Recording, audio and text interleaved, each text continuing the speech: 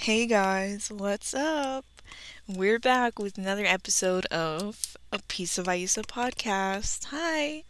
So, as you all know, this is a different episode.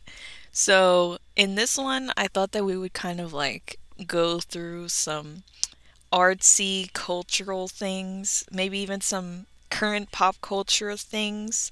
I think it could be fun to talk about the things that I've been like reading, seeing, listening to just because I think they're interesting, not particularly because I think I have great taste or anything.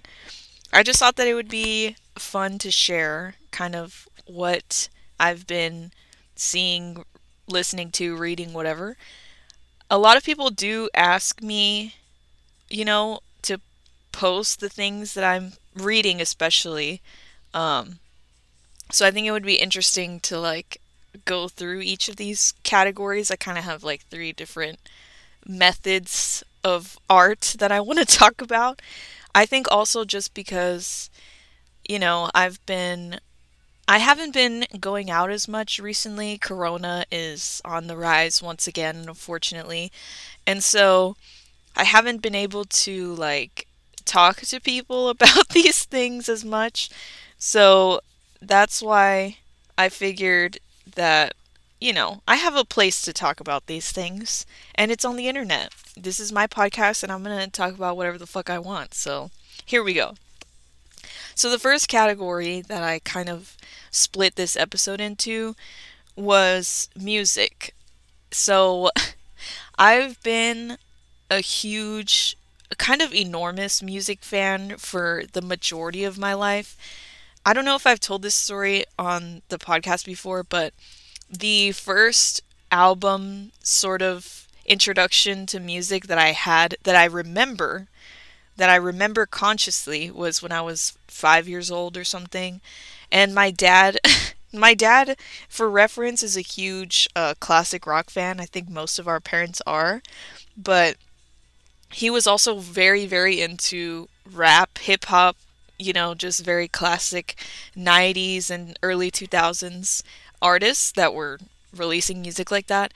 So he made me listen to a Snoop Dogg song, and he bought me an album that was a conglomerate of the most popular music at the time. I don't know if you guys ever bought CDs or remember CDs, but there was a certain brand of CD that was called Now That's What I Call Music. And I don't know when they started, like what year it started, but they would just compile like the top 25 songs at the time every couple of months or every year or so. And they would drop a CD. It was kind of like a mix CD. So he bought me one of those because it had the Snoop Dogg song that he was talking about. And so that was my first introduction to music. These playlist CDs, they were not censored. They were just the regular songs that would play on the radio all the time, which is so interesting to think about because that's kind of like the equivalent of the Spotify new releases tab or the Spotify like top 100 tab, but in CD form. It's kind of interesting that the way that we listen to music has changed so much. Like I was very heavily dependent on those mix CDs, and I could say very well easily influenced my taste in music. I think that's why my music taste is so diverse because those CDs had rock, they had punk, they had rap, hip hop, pop, they had country music a lot of the time, alternative music, all kinds of shit. Just whatever was popping off at the time was on those CDs.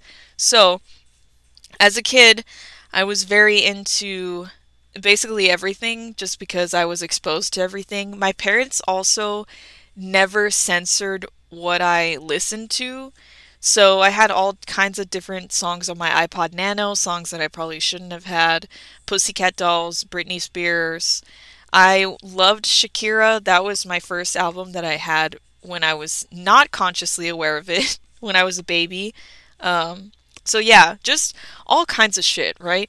And so I think somewhere along the way in the mix in the early 2000s, there were inevitably going to be some Kanye West.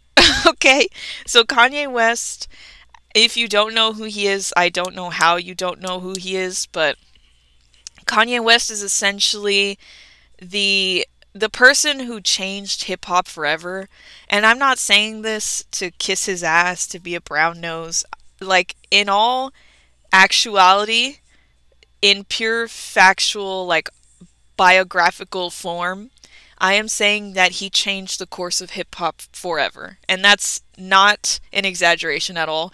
There is a clear division of style, sound, production. There is a clear difference between pre Kanye West and post Kanye West music in culture. And so I have to mention him because even though we've kind of seen like his rise and fall of fame, not even fame because he's still famous, but his rise and fall in the media of, one day people love him, one day people hate him. A couple years back when his mother died, his bipolar disorder totally went off the rails and he was going completely crazy, like right in front of our eyes.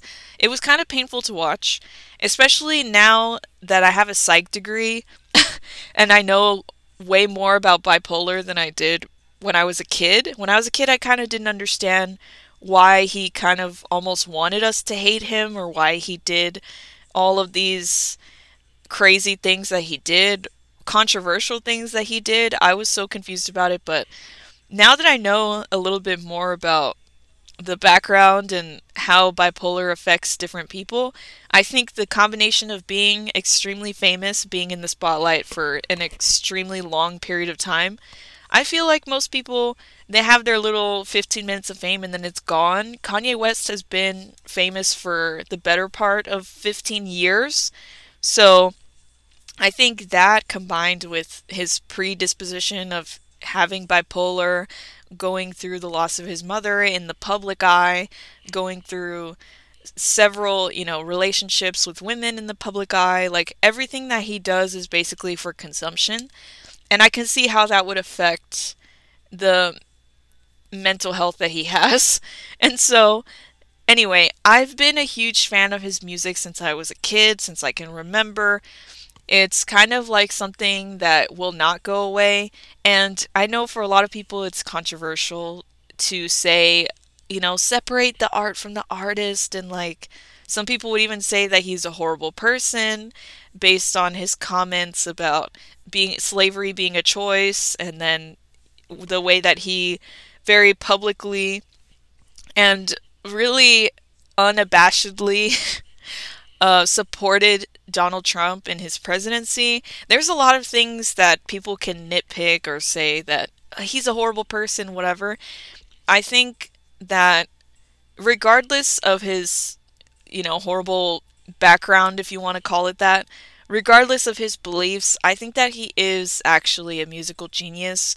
And I think that it's actually refreshing that he realizes that he knows that even though he has a huge ego, he's willing to say, like, yes, I've fucked up in the past.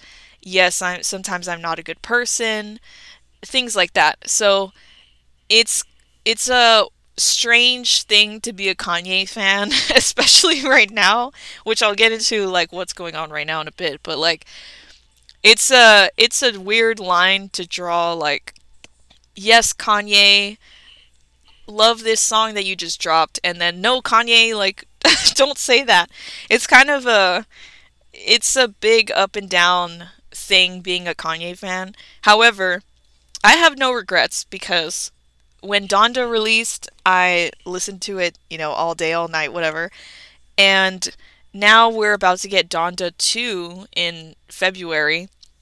A lot of people are speculating that because he made Future his executive producer, Future is kind of known in the industry for being a massive fuckboy. He has like 6 or 7 children with different women. He's notoriously misogynistic or has misogynistic tendencies, lyrics, whatever. He he coined the phrase "she belongs to the streets." He's a cultural phenomenon by himself, Future I mean. And so for Kanye to have him executive produce the album, I think is a way of, snubbing it in Kib's face. Like, look what I got. Look who's gonna have a say in my album. Which is fine. I think that it's, again, something that he would do to garner attention. It's very Kanye like to push people's buttons or to do something controversial. And so, yeah, it's not a huge surprise that he would drop another album so soon, especially one that Future is going to have a hand in. However, um, a lot of people on the internet, especially on Twitter, now that we're talking about Kanye again in regular form, a lot of people have been speculating that he will not drop this album in February, that it will be extremely pushed back. Kanye kind of has a tendency to say that he's going to release something and then sometimes we never see it, sometimes we see it months later. There was a statistic that was run on some hip hop website and they tweeted it. I can't find the tweet, but it said on average, we wait an extra like 145 days for Kanye to drop something. That's just the average of everything that he said he's going to drop, how long we've had to wait for it. And then in total, the total amount that we've had to wait for music to come out from Kanye in the past 15 years or whatever, the complete amount of waiting that we've done is 5 years in total. So it's tough to say if Donda 2 is going to come out next month or not. I guess we're just going to have to wait and see what it's going to be like. I can imagine that Kanye is sort of a perfectionist, that he goes through and edits, removes, adds. I don't know. He probably plays with an album up until its release because he's very particular and blah, blah, blah, blah. So it's hard to say if we're going to get that in February. We're just going to have to see. The other thing that I wanted to talk about was the like kind of autobiography biopic that is going to come out on Netflix. It's also set to come out in February, but he's also put out a statement that he needs to see the final edit from Netflix before it releases.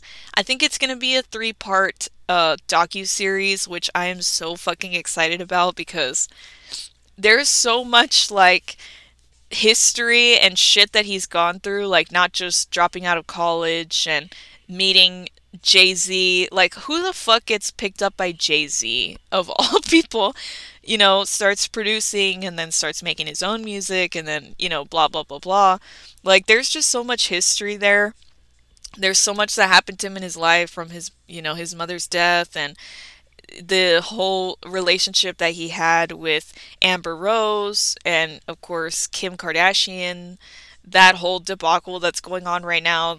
They're getting a divorce now, so it would be like so crazy to see everything compiled together. I'm sure that it's going to be an amazing biopic and I can't wait for it. I just hope that it actually drops in February because who the fuck knows if that's going to happen. But yeah, so very much looking forward to Donda 2. Um, I did hear the single that came from it, which was Easy with a Z, featuring the game. I thought that it was actually fucking incredible. It's so good. The production is on point as usual. And the lyrics are, I mean, anything that you would expect from Kanye West. He calls out Pete Davidson by name. He says he's gonna beat his ass up. He talks about, like, if we get a divorce, it's gonna be the best divorce ever. Like, it's very Kanye, and I very much appreciate that. I hope that there's like introspective songs as well, like the song "Runaway," where he talked about being a piece of shit and how that how that affects his personal relationships. And he literally tells people like, "Just run away from me," like I'm super fucked up. So I would really like to see some introspection on that album. We're gonna see if he talks more about his divorce or whatever. Um, the other Donda, obviously, it's named after his mother, and it's like a very, Christian, gospel-y influenced album. Because his mother was like a big Christian and shit. Sorry, I shouldn't say and shit after saying Christian, but whatever. So it's kind of interesting to me that he would name this album Donda 2 because it seems like it would be more about Kim or more about him than it is about his mother. So I'm kind of confused about that. Hopefully it makes more sense when it comes out. But yeah, very much looking forward to that. I I will be a Kanye fan, at least of his music forever, most likely. The other person that I think is doing fucking amazing things, who I cannot wait for their album to drop, is Grimes. If you've never seen any of my posts literally anywhere, I fucking love Grimes. I'm a huge fan. Grimes is also one of those people that has like a very interesting come up in the industry. She was like just some indie girl from Montreal. Her parents, a lot of people have said that she like grew up with money, but I'm not really sure the valid wow, I can't speak. Validity. There we go. Validity of that. So basically, she learned music in college. I think she said from like she used to study fucking like astrophysics or some shit, which completely justifies why Elon Musk would be with her. She just is a fucking genius. She's also one of those people that is doing amazing things in the music industry, kind of like Kanye. Um, and I was kind of a late bloomer when it came to Grimes. I didn't start listening to her until a couple years ago. I think actually in quarantine, which is kind of crazy that I hadn't listened to her before that. I had seen her and I had seen like people reblogging her album on Tumblr and shit like that, but for some reason I just never actually listened to her music, which is so upsetting to me because if I had listened to the album Visions when it came out in 2012, I would have been hooked immediately. Especially in 2012 when I was barely starting high school and I was like super still in my emo phase. That would have been like the perfect thing for me to get into, but for some reason I just didn't. So, the first album I listened to of hers was Misanthropocene, which was an album that her fans were waiting for a fucking long time, for 5 years or something. And it dropped, right before quarantine or right at quarantine. And so I was locked in my room. I was under the influence of some substances, Miss Mary Iguana.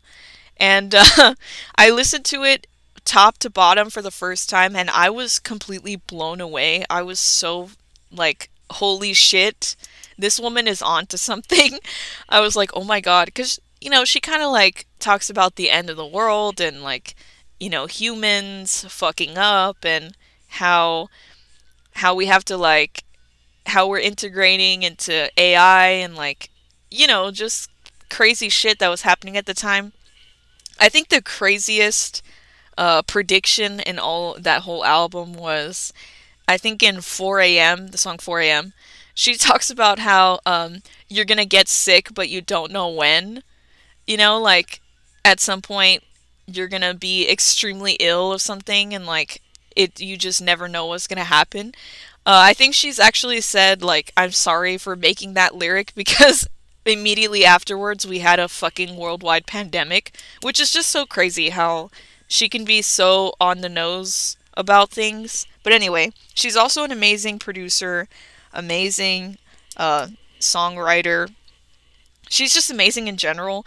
And so I've been waiting for another album to come out since then. And since then, she has dropped two singles, I think, Player of Games, and then she just dropped a couple days ago, Shinigami Eyes. And although those are more, I don't know, techno pop, ethereal, I don't know. Although those are a little bit more like produced, a little bit more poppy, I don't know, danceable, whatever you want to call it. I am still very much looking forward to the album.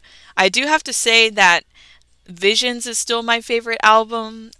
Visions that dropped in 2012, just because I think that it's just perfect. Every song is perfect.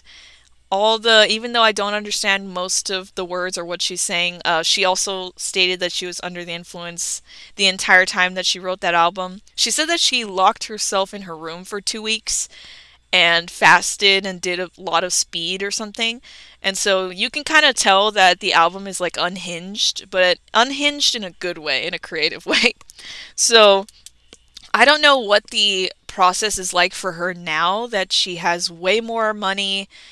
A lot of more people are listening to her. She's signed to Columbia Records recently. Like, I don't know how that's going to influence this newer sound that she has. I know she had a kid with Elon Musk.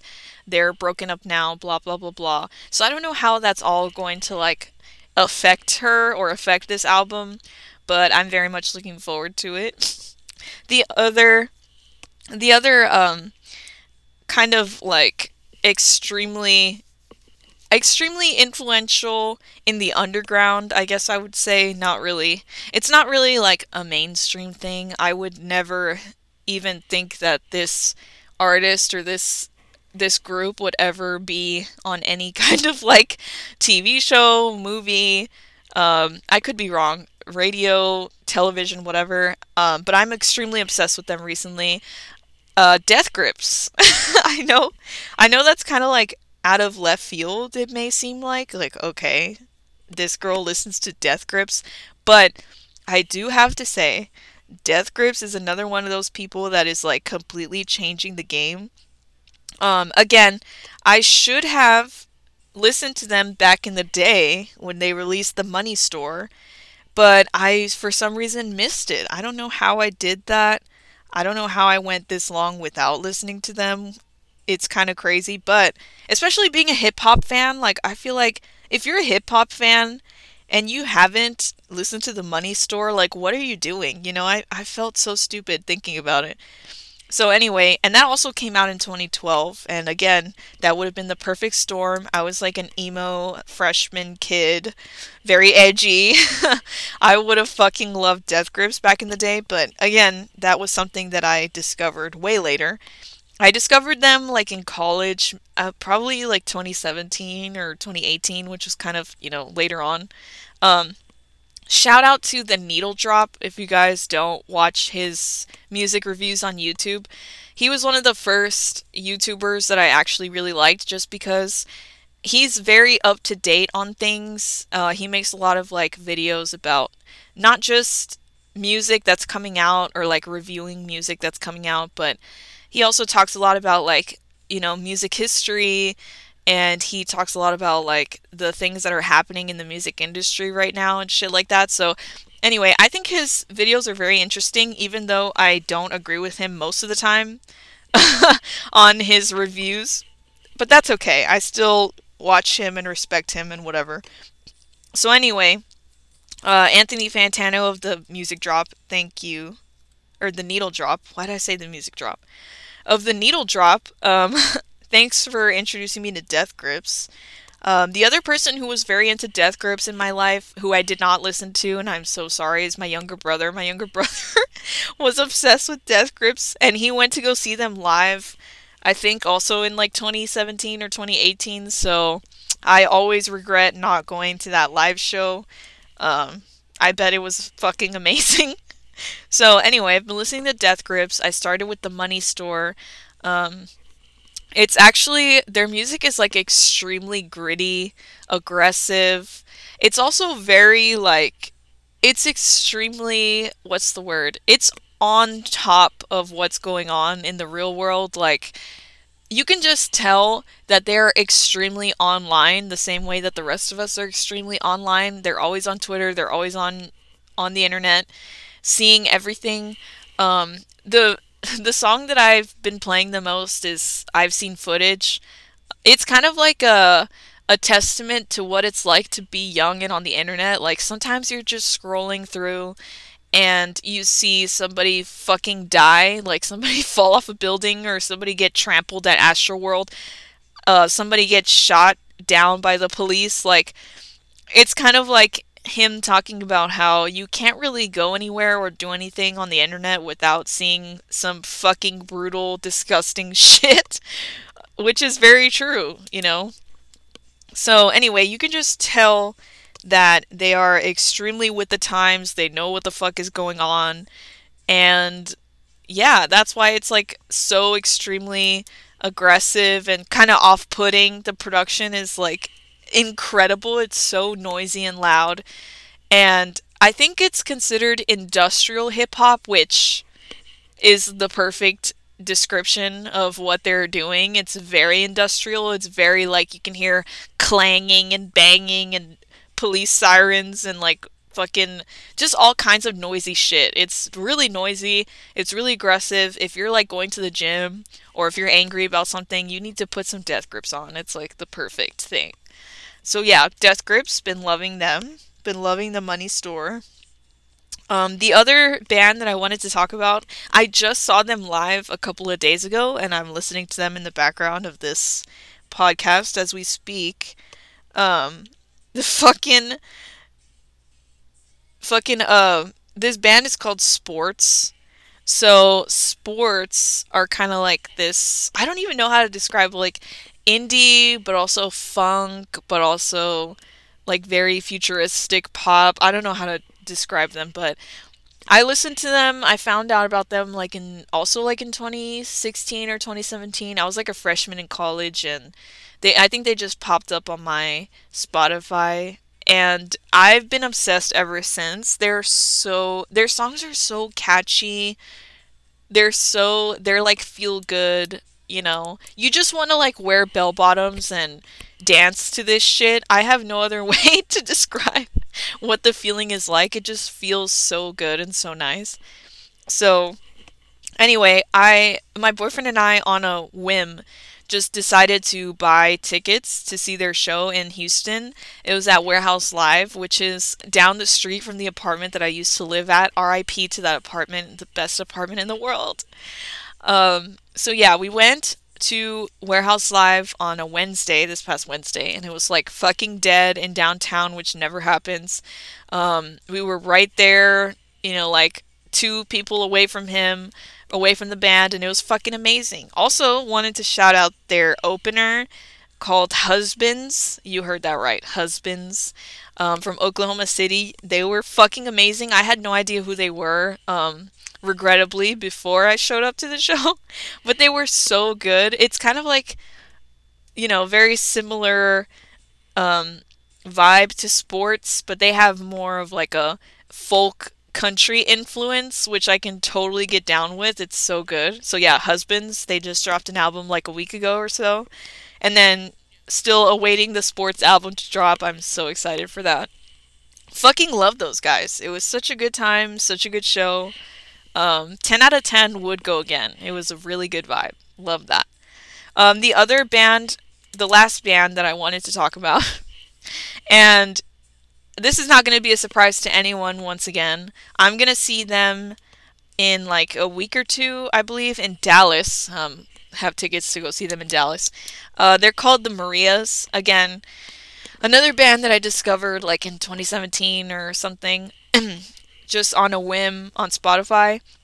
And they are so cool because, you know, I wasn't really like listening to a lot of music in Spanish, which is really stupid. I really need to get on not even just the reggaeton train, reggaeton, uh, but also just any other type of Spanish music. This is before I knew about like Rosalia. I had listened to Cali Uchis a little bit. Like I didn't really listen to people singing in Spanish for some reason, which is a huge mistake. Gonna get back into that. So anyway, the Marias, they have some songs in English and some in Spanish. They're so good, like unbelievably good. The lead singer, her voice is just perfect. It's so beautiful. They have a lot of like really they have a lot of cute like funky songs. And they have a lot of like moody love songs. They're really good. They just have the range. They just do. And so I'm really excited to see them in Dallas. I can't believe that we're able to like go to concerts again. I'm like so happy. So that that was like a huge piece of my identity pre-COVID. I was extremely into going to concerts. I had like no money back then because I would spend it all on rent, groceries, and then concerts. Like I had to budget that in because that was just like something that I cared about deeply. So, yeah. the Marias. Very excited to see them as well. So yeah, that's the music shit that I've been listening to that's been going on. Now I really, really, really need to talk to you very seriously about Sex in the City. Okay, we're gonna talk about TV right now. So, Sex in the City is probably one of my favorite TV shows of all time. And it was extremely revolutionary for its time. This was back in the 90s, and like, there wasn't really a show or a series that encapsulated what it was like to be single in your 30s, not giving a fuck.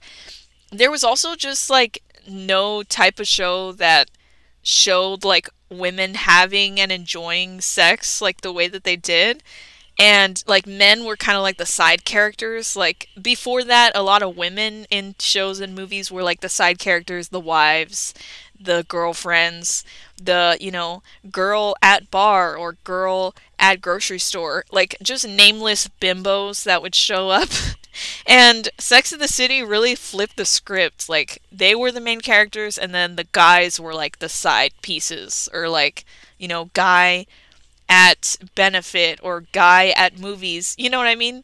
So the boyfriends were disposable, the income was disposable. It was very much about like the fashion and the friendships, and about just being in New York and doing your own thing. I think it's extremely inspiring, and I watched it for the first time when I was like 21, and I was living on my own in my downtown apartment in Houston, and it was like the perfect time to watch it. I was young, I was single, I was living in a crazy apartment in a big city. Like the most important thing back then was like finishing school and then seeing my friends and like going out to dinner or drinks or whatever, like going on dates and shit.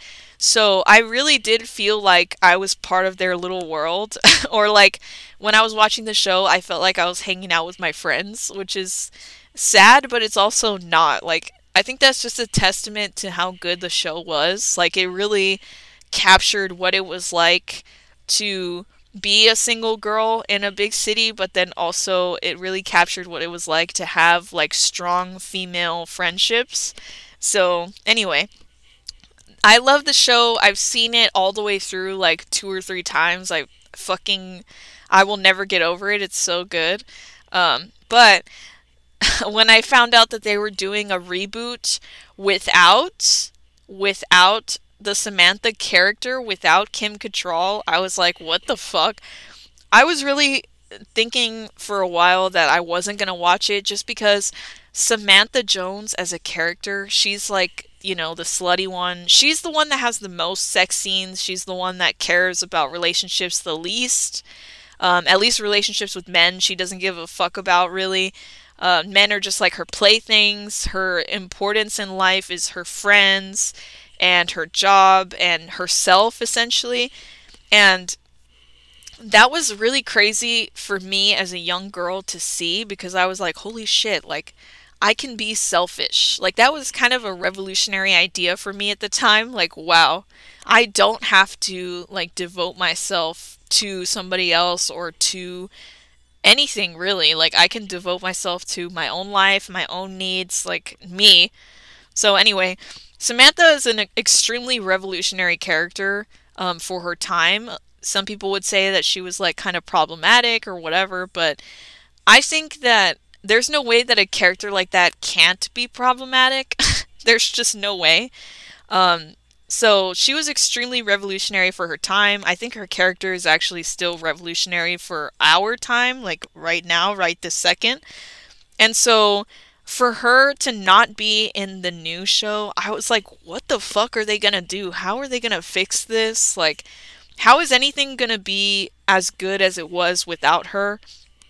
And anyway, now that we're like halfway through the first season, or maybe a little bit more than halfway through the season, I'm like really disappointed. And I'm disappointed for a multitude of reasons, not just because Kim Cattrall is no longer in the show, but also because it's just not written great. I don't want to be a hater and say, Michael Patrick King, you're fucking everything up. But there's just a lot of things that I think could have gone better, like Miranda going back to grad school for basically no reason. I feel like if she were to go back to school, she would be the professor teaching law or whatever if she really wanted to like stop being a corporate lawyer, which I can't see why she would want to stop doing that. Um, Whatever. And then she's having like her gay awakening with Che Diaz, who's, non-binary comedian. I just don't like Che Diaz as a character. I think that they're super inconsiderate. They give me like very fuckboy vibes, like fuckboy energy. Just I can tell that it's not going to go well for Miranda. I don't know why she's like considering leaving Steve, especially since everything that they've gone through in the past and like how much they love each other. Like, I don't understand just from one day to the next, she's like, fuck Steve, you know? Like, sure, it's cool that she's gay, but I wish that they had like written the gay part a little bit better. Like, maybe just start the series with her and Steve already divorced and she's like exploring her identity. Like, don't do this whole like having an affair cheating thing because we already did the affair thing with Carrie in the first series, so like we don't need to go through the super uncomfortable like I'm cheating on my boyfriend. Like, ugh. It's just gross. I don't like it. I don't even think that it's in Miranda's nature to have an affair. Like, it's just so strange to me. Charlotte's whole thing, her whole character arc is that she's like a good mom, which we knew that Charlotte was going to be an amazing mom. That's like all she wanted to be in the original series. So like we fucking knew that. However, they gave her like a storyline in which her child comes out as non-binary or whatever. And I think that's fine. I think that's interesting, but again, it's like she's already being a good mother, so I don't know why her story arc would be like, oh, she has to accept her child the way they are. Like, she already does that. It's just not interesting to me. And then we have Carrie, who I was listening to a different podcast. It's called Every Outfit. If you haven't listened to it and you're a Sex and the City fan, you should totally do that. It's these two girls. They run an Instagram account called Every Outfit on Sex and the City. They're basically doing like a digital archive of like all the outfits from the original show, and now they're doing, they're posting about the outfits from the new series, which, spoiler alert, I don't even like that much. I think that the new outfits are super granny. Like, how come when women turn 50, they have to, like, wear these floor length gowns and long sleeves? Like, what the fuck? I want to see, like, some sexiness. You know what I mean? I feel like we've been drained of the original sexiness of the original series. But whatever. So, I was listening to Every Outfit, the podcast, and they were saying that it's kind of unfair that we never saw Carrie and Big be happy together. Like, what the fuck? We kind of just saw them fight and break up and fight and break up and get back together and break up, get back together.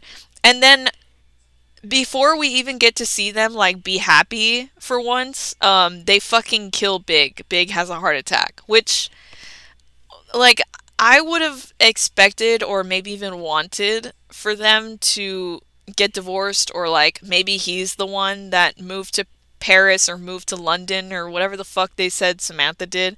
Instead of having Samantha be the character that moved to London and gave up on everybody, that's totally something that Big would do. So I don't understand why they had to fucking just kill him like that.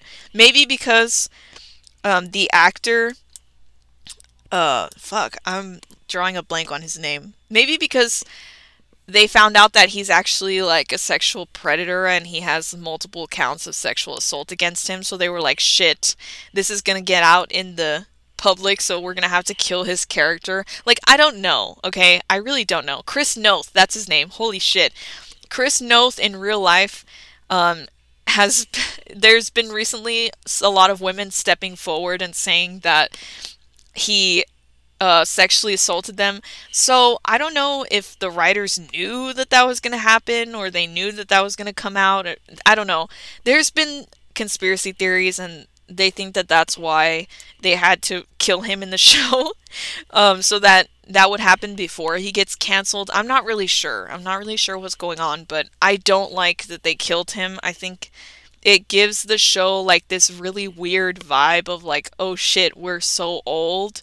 I don't even think being in your 50s is old. Like, my parents are in their 50s and they're still like working out, working, having friends. Like, I'm sure that they're still living their best life like the way that they were in their 30s. I don't think that there's a lot of crazy shit that changes between now and then. Like, I think now in the modern age, in the modern era, aging is not that big of a deal. Like, there's not as big of a stigma against it anymore. Like, being 50 is literally not that old. I don't know why we're acting like in the series, in the Sex and the City reboot, that being 50 is like the end of your fucking life, because it's literally not. So I have a lot of like issues with it. There's a lot of weird like social justice warrior type of shit going on, like some woke shit, which I'm cool with some, wokiness if you need to put it in the show, but like there's way too much, like way too much. A lot of times I'll like pause after somebody's line and I'll be like, "Oh my god, I feel like I'm taking a fucking social issues class." Like somebody just made a presentation about like being gay or about being an old woman, quote unquote old woman. Like, I don't like it. I want to hear people talk the way that they actually talk. I don't want to hear fucking TED talk about social issues, because I've already heard those, like I don't want to hear it again. So, whatever. I'm still going to watch it. I still want to see what happens because I already started watching it, but I'm just very upset. I'm very upset. I hope that it gets better. That's really all I can hope for, I guess. Changing gears from a show that's not really good anymore to a show that is fucking phenomenal forever. I watched The Sopranos recently, and The Sopranos is also something that I feel like I should have watched before, because when I was younger, when I was a kid, um, in my teenage years, my dad and I were very, very obsessed with mafia movies, movies about, organized crime, I guess you could say. Um, my favorite movie growing up was Goodfellas. I fucking love Ray Liotta in that movie.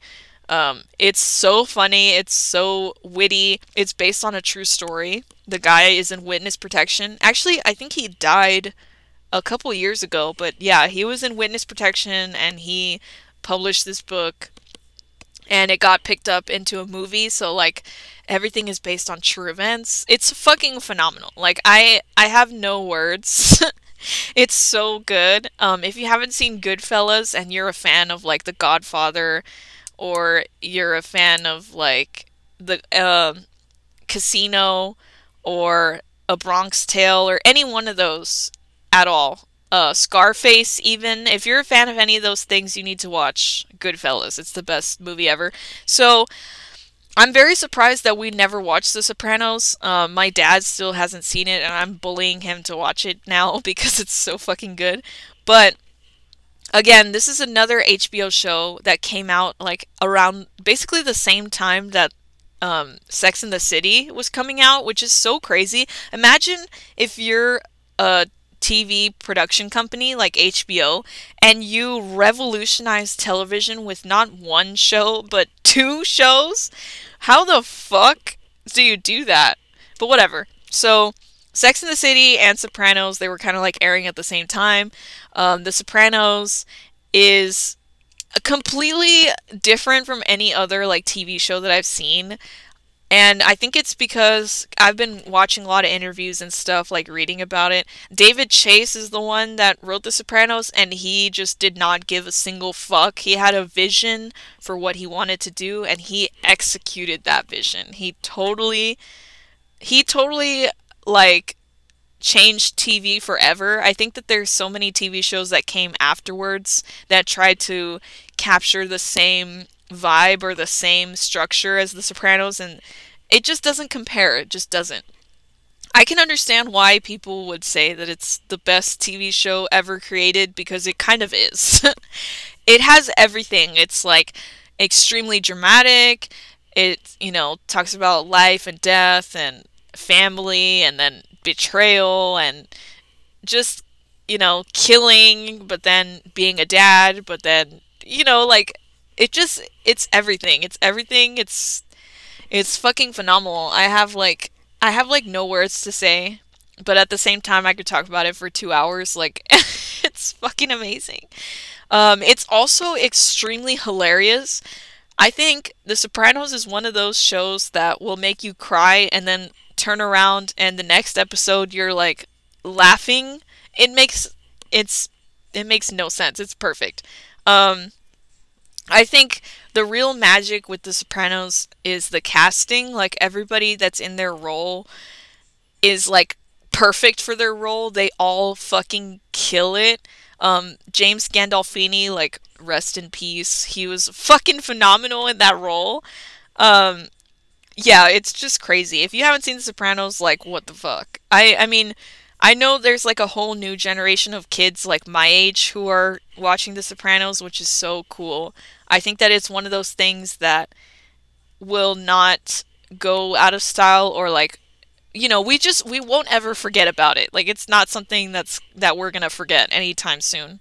So yeah, it's fucking phenomenal. I also read that there was a lot of David Chase had a lot of intel on what it was like to be in the mafia. There was some dudes in the cast that were in the mafia.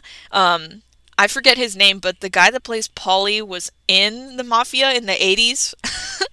So, and David Chase wanted him on the show so bad that he just wrote in the character Paulie so that he could play him, which is like icon behavior. If you want somebody, you will bend over backwards to make it happen, to make them be on your show. And that's exactly what he did.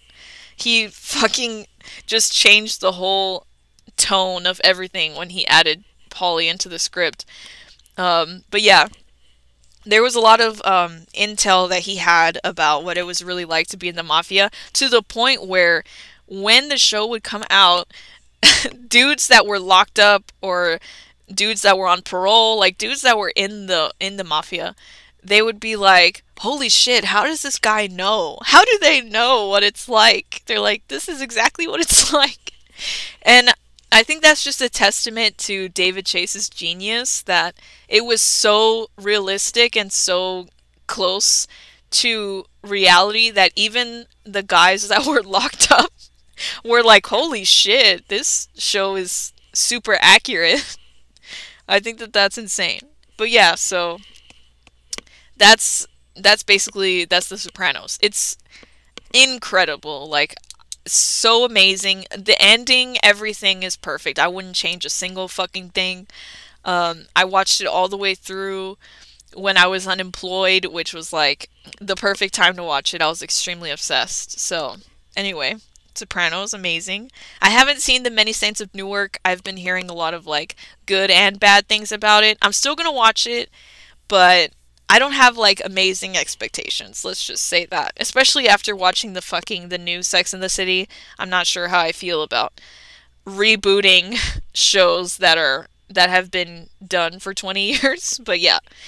The other show that I saw because people were telling me that it's like The Sopranos, which is again, I don't think you can compare The Sopranos to anything, but people told me, "Oh, if you like The Sopranos, then you need to watch Breaking Bad," which the correlation is just not there. Um, just because The Sopranos is about like guys that are doing crime and Breaking Bad is also about guys that are doing crime, like that doesn't mean that they're any similar at all. And they're not. So Breaking Bad was one of those shows that I was just like, I don't really know if I want to watch this or whatever. And then finally my boyfriend was like, yeah, we have to watch it. Like, it's so good. So I watched it.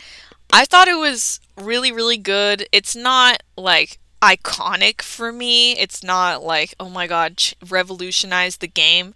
Um, I think the plot and like the storyline was really good. I was just really, really annoyed with Walter White's character because, at least in The Sopranos, like Tony Soprano was very aware that he was like a piece of shit and that, it it basically it gave him depression. Like he was very introspective, like he knew that the things he was doing were wrong and blah blah blah blah. And like the Walter White dichotomy is kind of like, I don't know if you guys, I mean, I don't know how many of you guys have taken Psych 101, but there's an old story called Dr. Jekyll and Mr. Hyde. It's kind of like, it's what a lot of these movies and shows are based off of. So it's this man in like, I don't know, the 1800s or something in London, and he has like split personalities. So, and when he splits personalities, he changes like his outside appearance as well. So there's Dr. Jekyll, who's like a very uniform, like respectable person in the community, and he's wealthy. He has like his own medical practice. Blah blah blah blah. People love and respect him. And then Mr. Hyde is like his counterpart, like all of his evil intentions. He's just like a fucking maniac. He kills random people on the street, he rapes women, he goes out at night and steals things. Like he just does whatever the fuck he wants, like regardless of any repercussions. Um but they're the same person. They're two parts of the same person. And Breaking Bad gave me Dr. Jekyll and Mr. Hyde vibes. Like, okay, you know, Walter White is like the fucking, he's a teacher, he's a chemistry teacher, he cares about his students and his family, he'll do anything for them, blah, blah, blah, blah. He's like a nice, demure man, he has cancer. And then, Heisenberg, which is just a fucking stupid name, but Heisenberg is like this big bad drug dealer. He makes the most pure meth ever. He bosses everybody else around. He wants to be on top. He wants to make millions and millions of dollars. Um, yeah, he kills people without remorse. He'll do anything it takes to come out on top or whatever. And so you have these two sides of the same person kind of deal, which is, very like Fight Club. Like I said, Fight Club is also based on Dr. Jekyll and Mr. Hyde. So, um, yeah, it's just like, it's just like the same kind of concept all over again, like recycled. I also thought that, I think the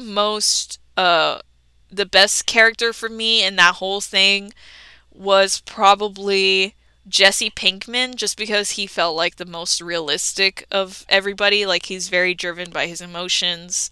Um, he just seemed like the most realistic character in that situation. I think the other character that's like very notable or like memorable is god damn, I already forgot his name. Shit, whatever. The brother-in-law that's the DEA agent. I already forgot his name. Hank. There you go. Hank, the brother-in-law that's a DEA agent. I think that his character was extremely solid. You just know his motives, his emotions. You know exactly who this character is. I think that part was extremely pivotal in the plot. I really liked all the scenes with him. His acting is phenomenal. So, yeah. Anyway, those were my two favorite characters in the show. I did enjoy it. It wasn't icon level. I can see where they tried to do like some funny shit, like some goofy shit, but it was just like extremely dark and depressing most of the time.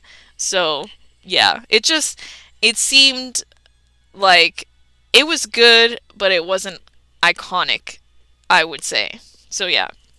Speaking of iconic, let's go on to some anime, okay? I'm gonna end the episode after I talk about these. I just needed to get these out there. So, I'm gonna talk about three different ones, okay? The first one being one that I watched with my cousins when I was over there during Christmas break. It's called Megalobox. It's on Netflix if you guys want to watch it. It's fucking amazing. It's based on this very old manga from like the 70s or something, about a boxer.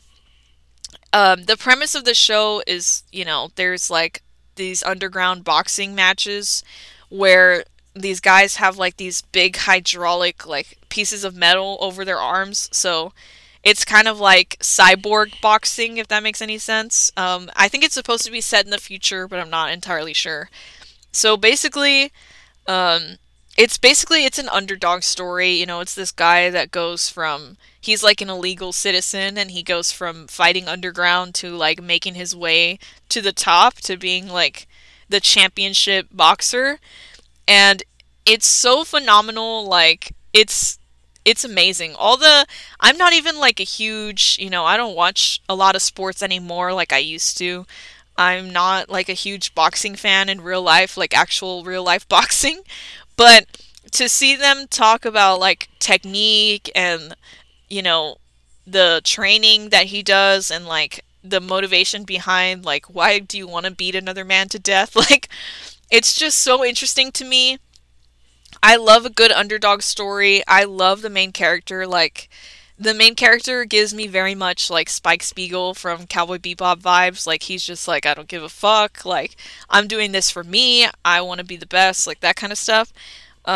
Extremely iconic. I loved watching this anime. It's so good. It's only like 25 episodes, so if you have the time and you like sports, please go watch Megalobox. It's fucking fantastic. On the other side of the spectrum, um, I wanted to talk about these two animes because they're currently airing right now as I speak, as I upload this episode. Sorry, my voice is getting scratchy. I'm like so excited. I've been talking for so long. Okay, the first one that I wanted to mention, these two again are going on at the same time. They're releasing new episodes tomorrow, actually, and every Sunday. So tune in if you haven't. The first one I wanted to talk about is Demon Slayer. I'm not sure if I mentioned this in another episode, but Demon Slayer is like also fucking fantastic. It's one of those animes that people were telling me to watch for a while. They were like, "Oh my god, yes. Oh my god, please watch it. Please watch it. It's amazing." And I was like, like I don't really know if I'm down for another like fantastical swordsman type of shit." Um, but I watched it when it first came out, when the first season came out a couple years ago, and holy shit, it is so good. Like, it definitely lives up to the hype that it gets. Everything about it is fantastic. The characters are amazing. I love the storyline. I really love the outfits. To me, anime is so like visual and so visceral that, you know, it's there's a reason why there's people in real life that like to dress up in the costumes and shit, because the outfits are fucking fantastic. They're phenomenal, they're iconic, they're, amazing, whatever. Demon Slayer has some of the best like outfits, I think. The best like character designs. Um because they're all so different. They're so diverse. They're so kooky, crazy, wacky. If you see a character from Demon Slayer anywhere, like posted anywhere on the internet, you know immediately that that's Demon Slayer. Yeah, it's fucking iconic. Love the story. Love everything about it. Every episode that comes on is way too short. Every Sunday, I'm there when it drops and I watch it. And every time it ends, I'm like, fuck, now I have to wait another month. I mean, not another month, another week for this shit to come out. Like, it's so painful for me to wait, for me to wait a week. But I'm doing it. I'm here. I have my alarm set. I'm literally jumping on Hulu to go watch Demon Slayer every Sunday. It's fucking fantastic. I love the arc that we're in right now. Actually, the Entertainment District arc. It's fire. It's so good. It just keeps getting better, which is something that you have to do with anime. Like, you just have to keep pushing it and pushing it and pushing it. So I really, really respect Demon Slayer for being able to keep us all on our toes for that long. Like, it's a very difficult thing to do, I think, to keep us all entertained for that many years. Like, come on. But yeah. And I'm gonna end this with the most iconic, the most game changing, the most talked about anime like of this era right now that we're in, and that is Attack on Titan. Bitch, oh my god. When I first watched this, I think it came out when I was like in 8th grade or 7th grade or something. The first episode that I watched when I was like in 8th grade, I saw it and I was blown away. I knew that this was gonna be a fucking phenomenon from the first episode that I saw. Like, I knew that it was gonna blow the fuck up. And I was right. I was completely right. It has blown to massive proportions. There are people I know that used to make fun of me in high school for watching anime. There are people that I know that haven't seen a single anime and they love Attack on Titan. Like, bitch, that just goes to show how amazing your show is. Like, if you can change people's minds about an entire genre of entertainment, then you are the GOAT. Like, I'm so sorry, but you are the GOAT. So, anyway, there's a reason why Attack on Titan fans are extremely annoying. And it's because their show is fucking phenomenal. It's fantastic. It's actually so crazy. The way that they take us through these different arcs, and like there's so much going on, there's so much like military strategy, there's so much history, there's so much like turmoil going on. It's also extremely depressing. There's a lot of, death and violence and whatever, but it's just so good. It's actually amazing. There's like no wasted space in the anime. Like, every scene means something, or is going to mean something, is going to tie into something else. Like, just peak entertainment, like, actually. And that's another one that's coming out every Sunday at right now at the moment. And every Sunday, bitch, I'm watching Attack on Titan. I'm watching Demon Slayer. I'm like jumping to get on Hulu to watch that shit. It's so fantastic. And I'm so sad that we're at the last season of Attack on Titan. I mean, I'm not completely sad because, yes, like, I want to watch the ending, whatever, but it's been going on, like I said, since I was like in 8th grade, so it feels like, this big cultural moment is ending, which is kind of sad. I mean, I know that there's going to be iconic anime to come out in the future, but to see this last chapter of Attack on Titan being animated, like, bitch, it is so surreal, actually. It's crazy that I've been on this journey with Attack on Titan since the beginning, and now it's ending. Like, holy shit. I think the last time that I felt this way about an anime was Full Metal Alchemist, which I also saw, like, the beginning and the ending of when it was coming out. I'm talking about Full Metal Alchemist Brotherhood, if you haven't seen that. That's another, like, cultural phenomenon that happened before Attack on Titan. And now that we have Attack on Titan, it's like, ugh, I'm just so I'm excited, but I'm also upset that it's ending. Like, it's so good. Again, if you haven't watched any anime at all, at all, watch Attack on Titan at least, because I know Attack on Titan, it has been the gateway anime for a lot of people, and I can understand why, because it's fucking phenomenal. So yeah. Anyway, that's like music entertainment shit that I've been really into recently. I think I'm gonna do a whole other episode on like books and, that kind of shit, books and movies maybe. Because I didn't think that I was gonna talk for a whole hour about these two categories. I was also gonna talk about books in this one, but I think that would just take a very long time. So, anyway, I hope you enjoyed this episode. I hope you take some of my recommendations with you. And yeah, I guess we'll speak again about different things going on later. Yeah, so let me know if you listen to or watch any of these things. Let me know your thoughts, and what is who's your favorite music artist, and also what's the best TV show you've ever seen. I'm down for some recommendations. Yeah, I guess we'll talk soon. And yeah, bye.